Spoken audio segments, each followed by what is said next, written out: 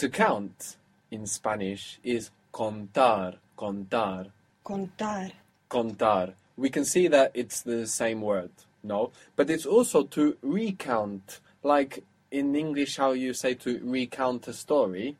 So contar, you can also use it like to tell, especially with telling stories. How would you say I tell? I'm tempted to say cuento. Cuento, you would be correct. Cuento. Good, the O splits. So cuento is I tell, and cuento is the noun, meaning story.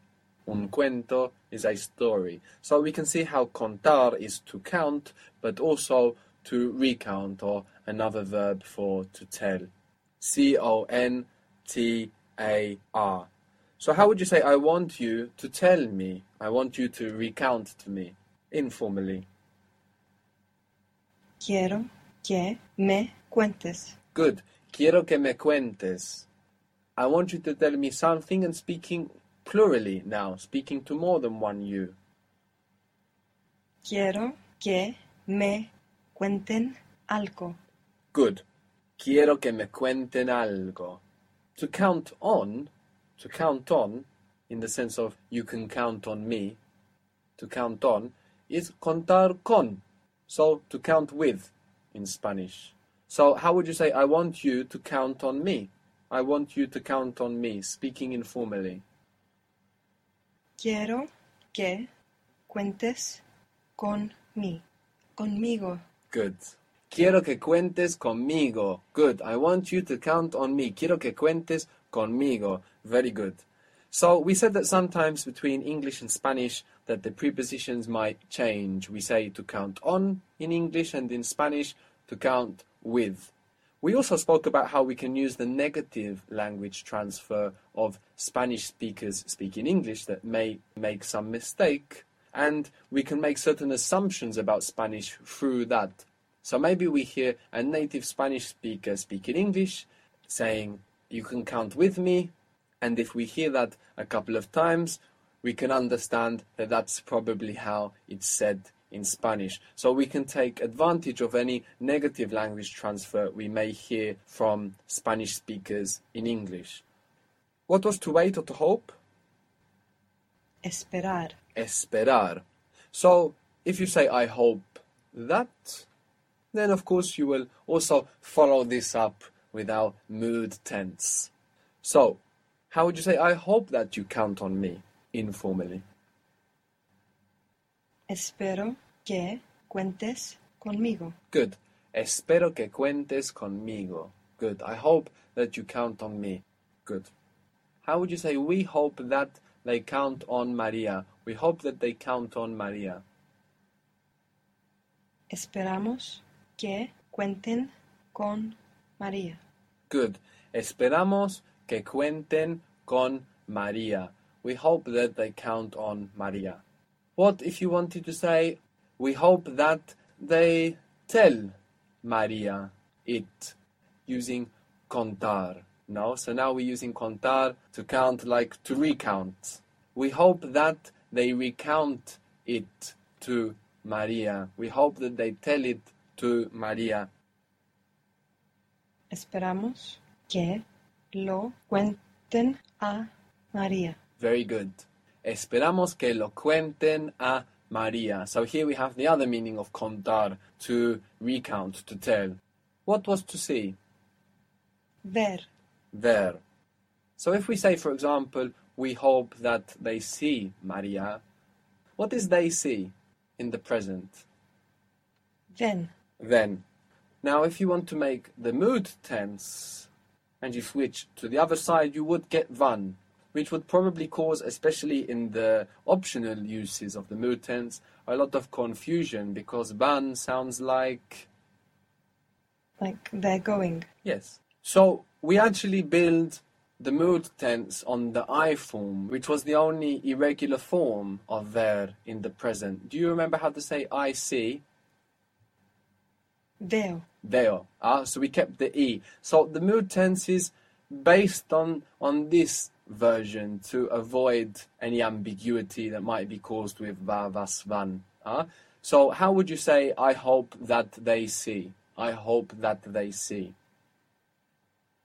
Espero que vean. Good. Espero que vean. Now, if you want to say, I hope that they see Maria, we will say a Maria. Now, the literal translation doesn't make any sense. I hope that they see to Maria. In Spanish, we have this personal a that we use when we're referring to somebody that we are doing the action of the verb to. So in this case, the person that we are doing the action of seeing to. Espero que vean a Maria. The reason for this is that the order in Spanish is quite flexible. No, words like Maria can come before the verb or after the verb, which might cause confusion about whether Maria is doing or being done to, whether David is doing or being done to. So when it's being done to, we include this a. And when there's not any other preposition there that shows us that we are doing it to. So we saw already, for example, contar con Maria, there we don't need the a. But if there's no other preposition, we will have to put that a. So let's practice this. What is to understand? Comprender. Comprender. So how would you say, I hope that you, speaking informally, I hope that you understand David. I hope that you understand David. Espero que comprendas a David. Good. Espero que comprendas a David. How would you say the same sentence speaking formally? I hope that you, formally, I hope that you understand David. Espero que comprenda a David. Good. Espero que comprenda a David.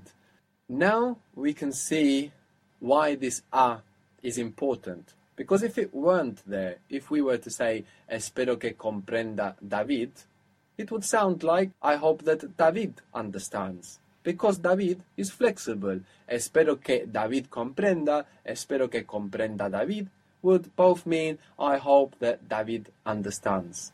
So, to make it clear, this habit formed in Spanish of putting the a there.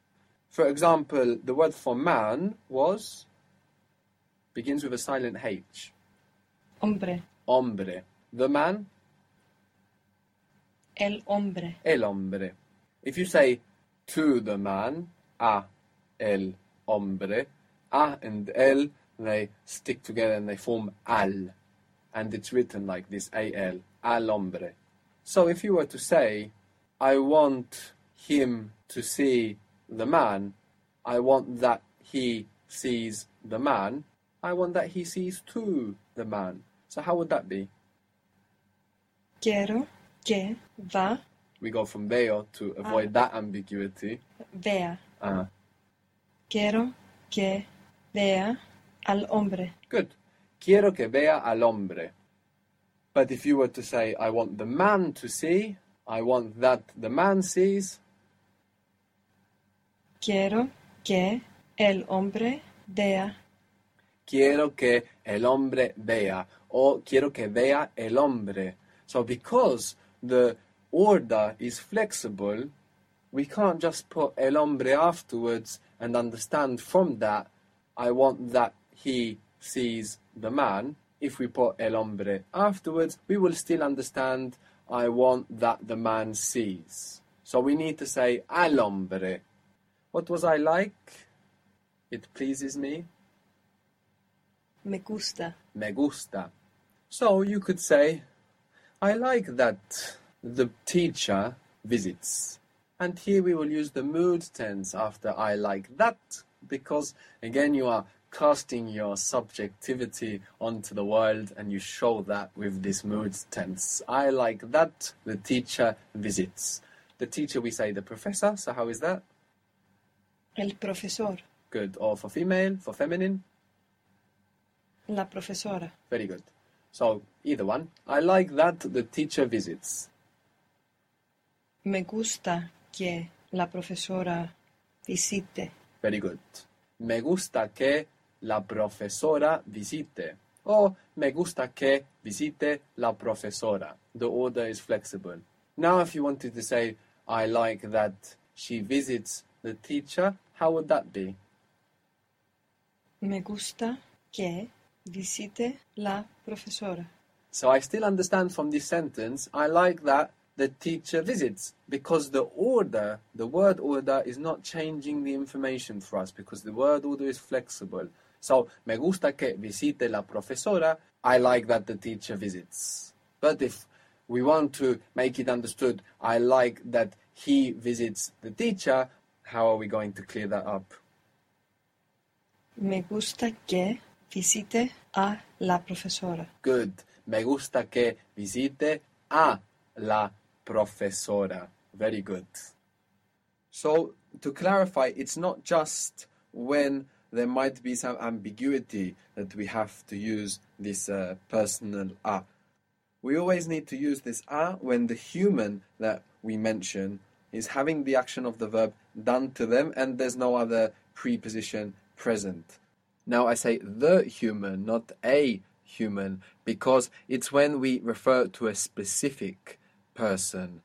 And whilst this personal a is generally used with humans, we might also see it as a way of personifying non-humans. So some people use it with pets, for example, or it can be used in some creative ways.